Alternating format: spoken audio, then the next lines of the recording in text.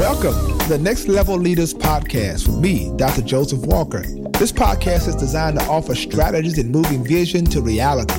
Leaders can expect to be mentored, inspired, and challenged to succeed at the next level. So prepare to be exposed, empowered, and equipped for excellence. Thank you for connecting and allowing this space to become an opportunity for growth and collaborative learning. Now, let's go on this journey together and spark the change we wish to see in ourselves, our teams, and the world. Welcome to Next Level Leaders Podcast. I'm Dr. Joseph Walker III, and you are tuned in at the right time on the right day. It's Tuesday, and you know how we do it. This is going to be one of the most amazing months. We're going to share something with you that was deep in my heart to share. March is Women's Month, and we're going to celebrate some winning women this month. I believe that it is profound, to say the least, to watch how women have been able to achieve so much, particularly when so much has been against them systematically, socially, etc. You think about the disparity between revenue, between male and female. It saddens me to think through even the glass ceiling that women have to fight through just to get to a place where they can't excel beyond certain levels. But then you run across some extraordinary stories of women who have done it in spite of all those things that said could not happen. That's what we're going to highlight today. Whether you are a man or a woman, it's really about overcoming obstacles. It's about dreaming bigger than you've ever dreamed before. It's about knowing what's possible. You see, what I believe with all of my heart is that when you have a dream and a passion to succeed, when you are a leader, you will push past every excuse and you will determine within yourself that you're going to be on top of the top and not on top of the bottom. Today, I'm excited because the woman that I'm going to share with you today is truly, in my estimation, one of the most brilliant and accomplished women I know. Dr. Andrea Willis, MD, MPH, is an amazing woman. She is a physician. She's an executive. She's an author. She's a mother. She is doing it in a major level, in a major space. The beauty of this is I've known her for many, many years, and I have watched incredible doors open for her, and I have seen her walk through those doors with incredible grace and fortitude and impact change from the platform that she's been given. I believe with all of my heart that when you have a platform, it is not self-serving. Platforms are to benefit those in your realm of influence, to inspire, to encourage, and that's who she is. Today you're going to be inspired by her story, and we welcome to Next Level Leaders, Dr. Andrea Willis. How are you, my sister? I am wonderful. Thank you so much for that introduction. I am so honored by that, and I'm just even inspired by the introduction because you don't know what it means to me to have people around me that just makes me want to do better. And you are certainly one of those people for me. So thank you so much for that introduction. Wow. Well, I tell you what, it is a blessing for all of us to inspire people as we go through life. And I want our listeners to hear your story. It is a fascinating story, and talk about where you're from, talk about your academic pedigree first, and then we'll get into the professional realm. But I want people to understand the upbringing and the pedigree. Absolutely. Well, I was born and raised in Athens, Alabama, and I love to tell people about that because I actually grew up helping to raise pigs. That's really where my work ethic started. My grandfather had a pig farm. He later had a stroke when I was still very young. He couldn't do all of the physical work himself, so it was up to his grandkids to do it under his direction. He worked as hard. We were working every day, out in the sun, out in the rain, no matter what. But I like to tell that part of my story because, again, it created a work ethic that I still think is very useful to me this day. But even during those times of working in the pig fields and all of that good stuff, my grandfather was very encouraging, and he always said, "You're going to be a great doctor one day." This was when I was very young. And, I just thought, well, he was encouraging me. But then I felt it for myself. My first patient that I like to tell people was a little kitten in the shed behind my grandparents' house that was struggling to deliver the one kitten that it had. And I knew that I had to jump into action. So I ran into the house and I got some dishwashing gloves. I don't know what I was going to do with them. I got a pair of scissors, didn't know what I was going to do with them, but I knew I had to help this cat.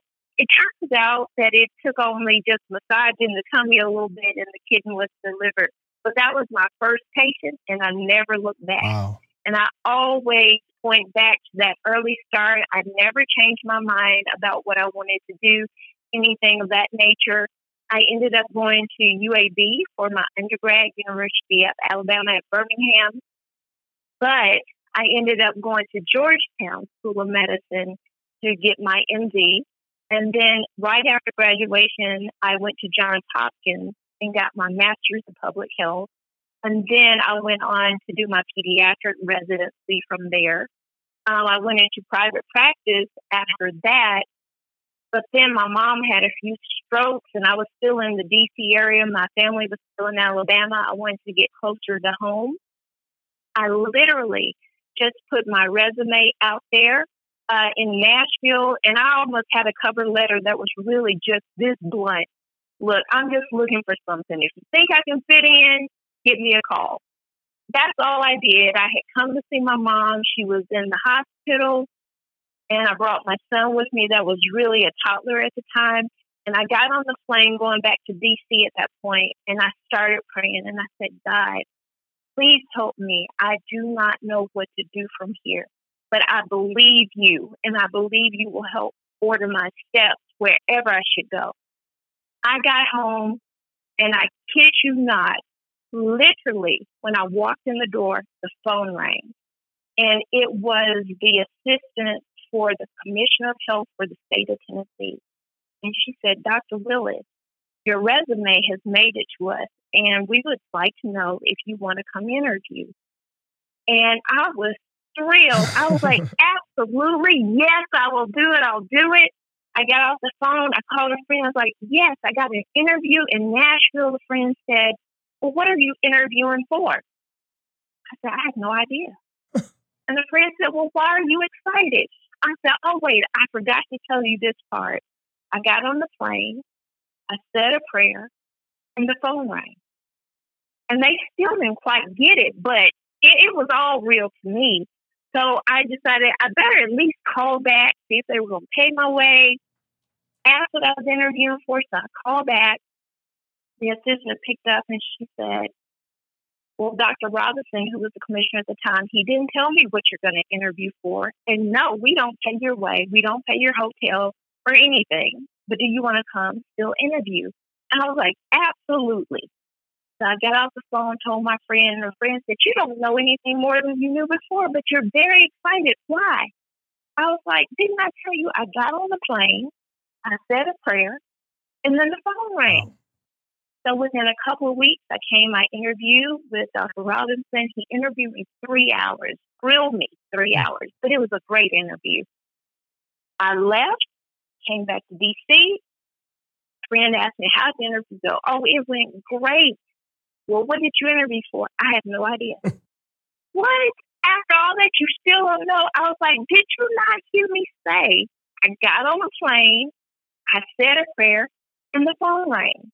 Then within a few weeks, Dr. Robinson and I spoke. He offered me Deputy Commissioner of Health for the entire state of Tennessee as my first job in Tennessee. Within a few weeks, I packed up and I headed to Nashville. That's how I got here. An amazing wow. Is that not crazy? Yeah. Yeah, you know that scripture that says our steps are ordered by the Lord. It was very clear that there was a master plan involved, and you prayed about this. When we pray sometimes, I don't know if we think it's actually going to happen, but you prayed, and as soon as you got home, that's unbelievable. The phone would ring, and bring you to Nashville. And you come to Nashville. So you're in this place, right? You're the deputy commissioner of health during this season of your life. And, you're impacting health around the entire state. And let's talk about that, because that's going to give us some conversation a little later about what you do currently. But when you were in that season, what was that like for you? Like, is that a lobbyist? I mean, are you having to go and talk to legislators day in and day out about health disparities? I mean, what is it that you have to do in that space? So that job really is about really moving forward public health. So we worked for the governor, basically. My boss was a member of the governor's cabinet. We were responsible for the oversight of the health department all across the state. So 89 of them are part of the state structure. The other 6, those cities or counties own those, but all work in conjunction with each other. So overseeing 95 health departments and really looking at those things that are plaguing Tennesseans the most and trying to devise a plan as to how we do better as an entire state, and who do we need to mobilize as partners to help realize the best state of health possible for the entire state.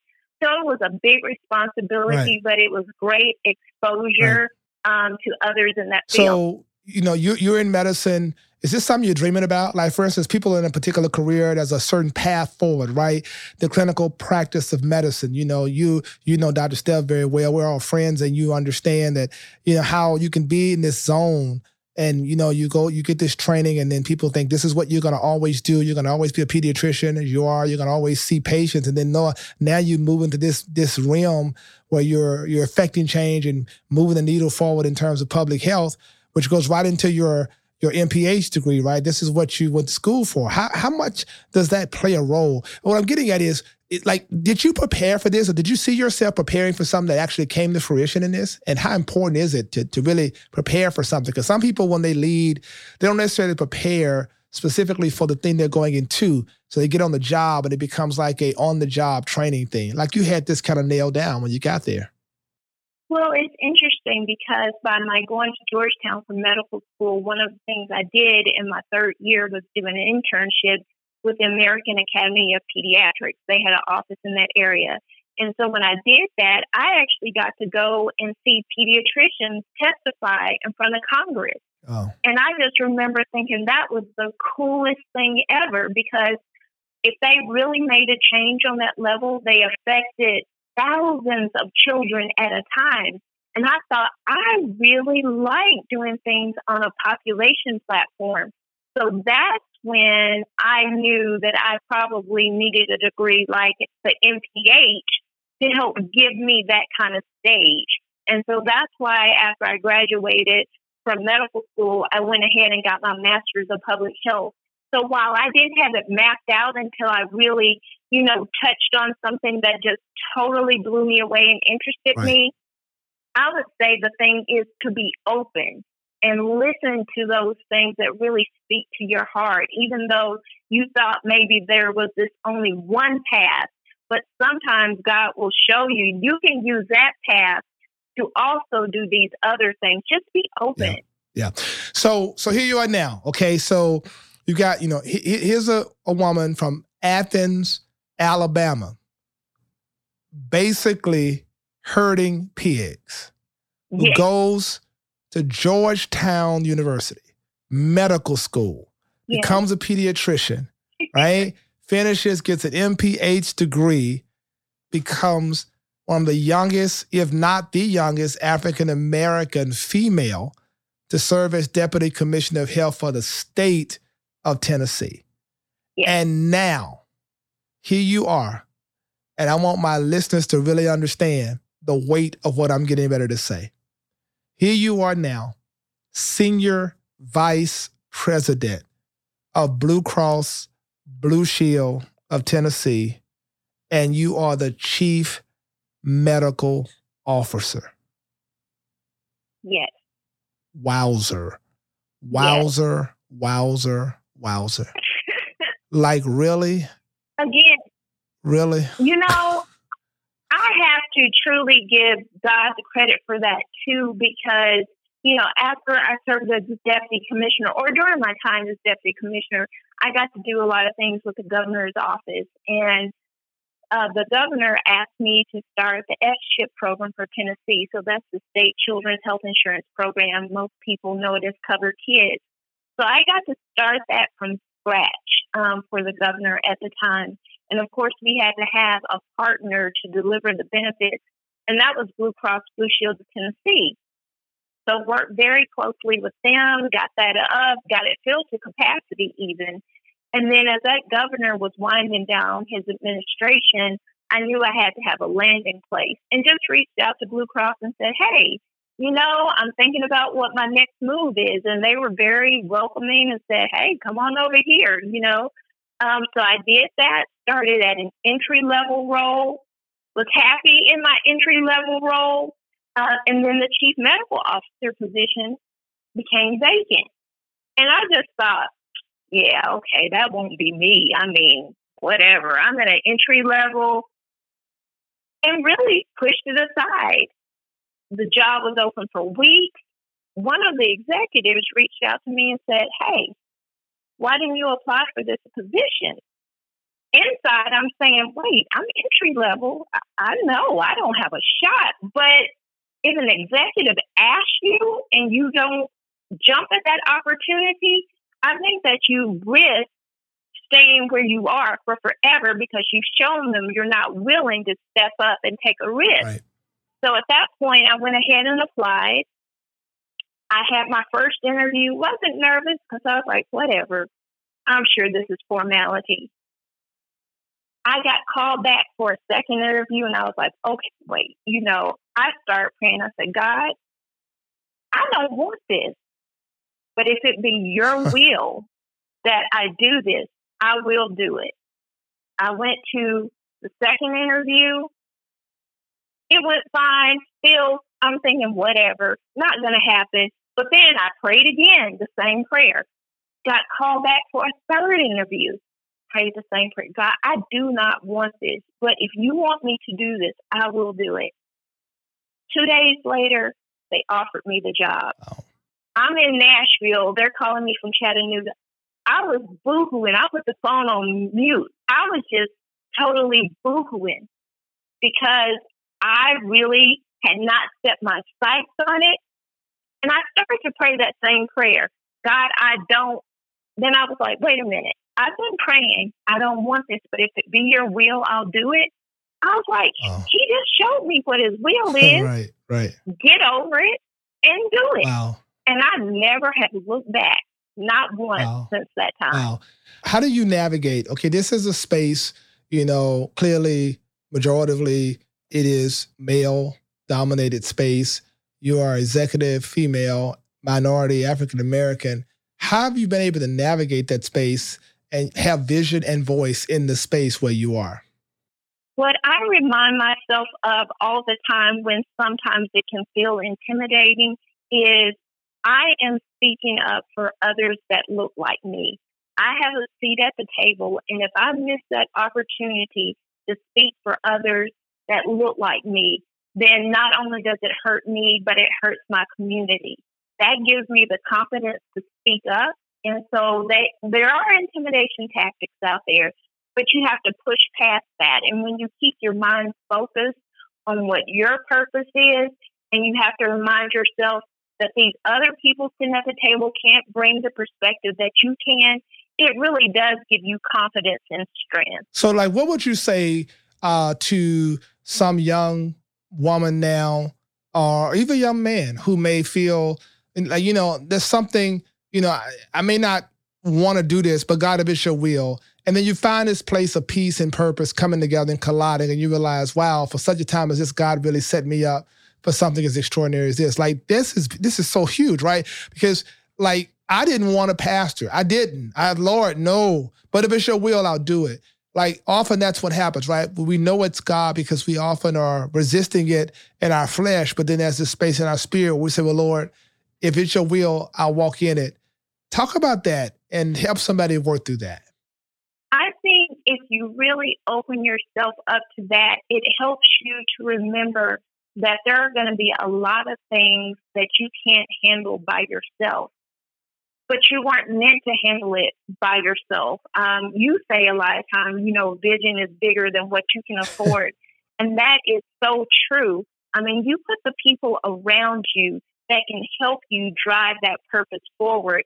And I think you can't forget that. Your team is important. You can be the visionary, but you need the people that are going to help make it plain.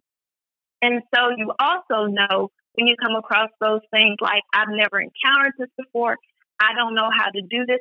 Again, you remember who got you there in the first place. And you know you don't have to have all the answers. You just have to have the willingness to find the answers and put those people around you that will help you find those answers. So our crowds matter. Our colleagues matter. Our connections matter. It's clear. You operate at this altitude. It is clearly a place where the air is very thin, but you've dreamt it.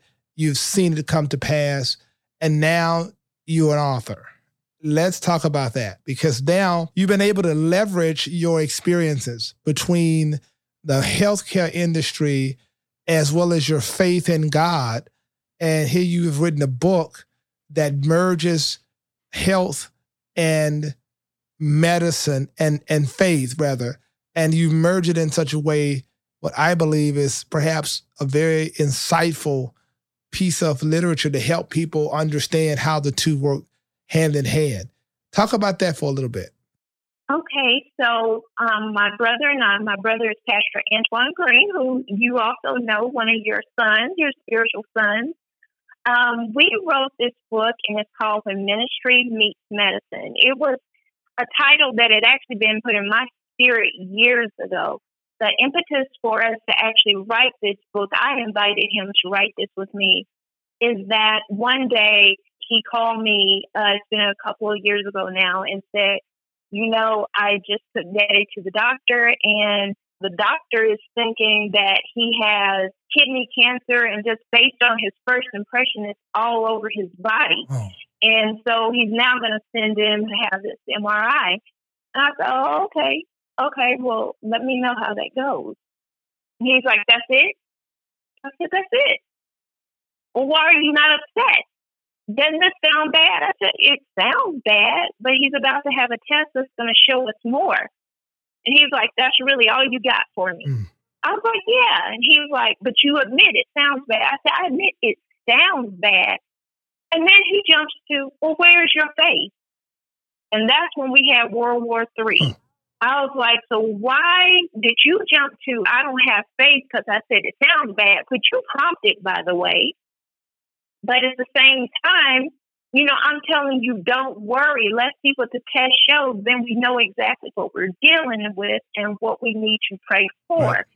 And so as we continue to have that conversation as we were going through my dad's illness, what he shared with me, and I want to be, show his perspective. He said the way that I came across to him was cold. And I was like, well, I didn't mean to be cold. I was just stating a matter of fact. And he said, but I perceived it as cold. And then I perceived it that you thought I was ignorant. And I was like, well, then, okay, maybe I need to come in a different way. But what I didn't want to do is lie to you. Right. And I wanted you to have informed opinion about what was going on. And all I was saying, it was too early to jump to conclusions. Let's know what our prayer target is, and let's figure out the best thing we need to do for our dad. And so that's why I was like, let's write this book, because I think other people are having this conversation. Right. And sometimes I think we struggle with those conversations even within ourselves. I mean, it comes up a lot of times with mental health. Can I pray it away? When do I need to go seek help? Those type things. So we were just really wanting people to know that ministry and medicine, they don't have to fight at all. As a matter of fact, they should augment each other. There should be synergy there. That is a powerful thing. Let me just say this. The way in which you've been able to really passionately share that, it speaks to passion. I think you'll never prepare for what you're not passionate for. You'll never promote what you're not passionate for. What is the epicenter of Dr. Andrea Willis's passion right now? What is the epicenter? What is that gets your blood flowing? Like, this is what I believe at this moment in my life I'm put on the planet to do. It is that I came to the realization that I am called to ministry. Yeah. But my ministry is through medicine. And it's that thing, if you've got a light, you've got to let it shine. And that really is what it is. I really think God put me on earth to basically spread his love through the way of medicine. And I always even say in the practice of medicine, that sometimes God will heal through medicine because he has called people to do that. And sometimes he will heal supernaturally as God can do. And sometimes he heals on the other side. But he has messengers. And I believe that I'm one of those, as is Dr. Steph. And we're gifted with being able to be an extension of him to help people through times of illness. But also, we want to promote people keeping healthy as much as possible. Right. Well, you're a fascinating story. And in this entire series of Winning Women, I could think of no one greater to kick off this month than have you kick off, because your story, where you come from, how you get that passion, is something that every person who is listening needs to understand. I want them to get that book. What's the name of that book? Can you tell us the name of the book?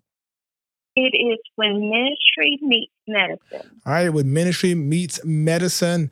It's Dr. Andrea Willis along with her brother. And I want you to make certain that you get it. Let me tell you, I want to thank you so much, Dr. Willis. And our takeaways today for those who are listening and you're hearing this, I think one of the things I gather from this is don't despise small beginnings. This is what character is built. This is where you learn that work ethic, as you heard earlier. And every leader who does things at this kind of level has very humble beginnings, and they've learned a lot about work ethic while they were doing it. I think it's also important to understand that if you have a dream, you have to pursue it.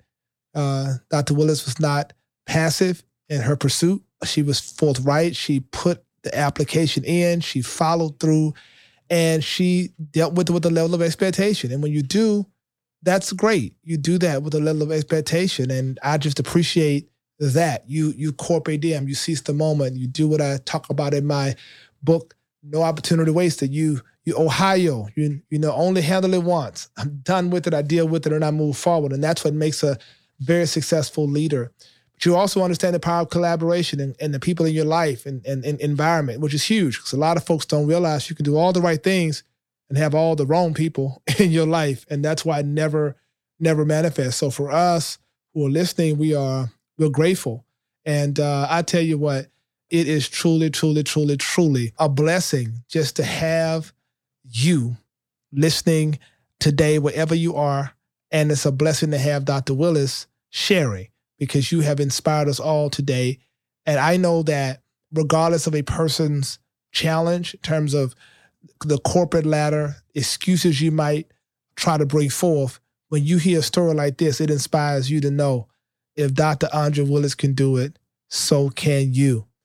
Doc, thank you for blessing us. Thank you for being a part of Next Level Leaders podcast. And we appreciate you. We support you. We're praying for you. And to all who are listening, thank you once again. It's been a great conversation. Join me next week. I'm going to have another special guest on this month. We're talking about winning women. And we're going to go into another profession that I think you're going to find incredibly fascinating. Have a blessed one. Peace. Thank you so much for tuning in to today's podcast. I want you to subscribe at iTunes, cpnshows.com, or whatever podcasts are downloaded. I also want you to follow me on Instagram at Joseph Walker 3. I look forward to connecting with you.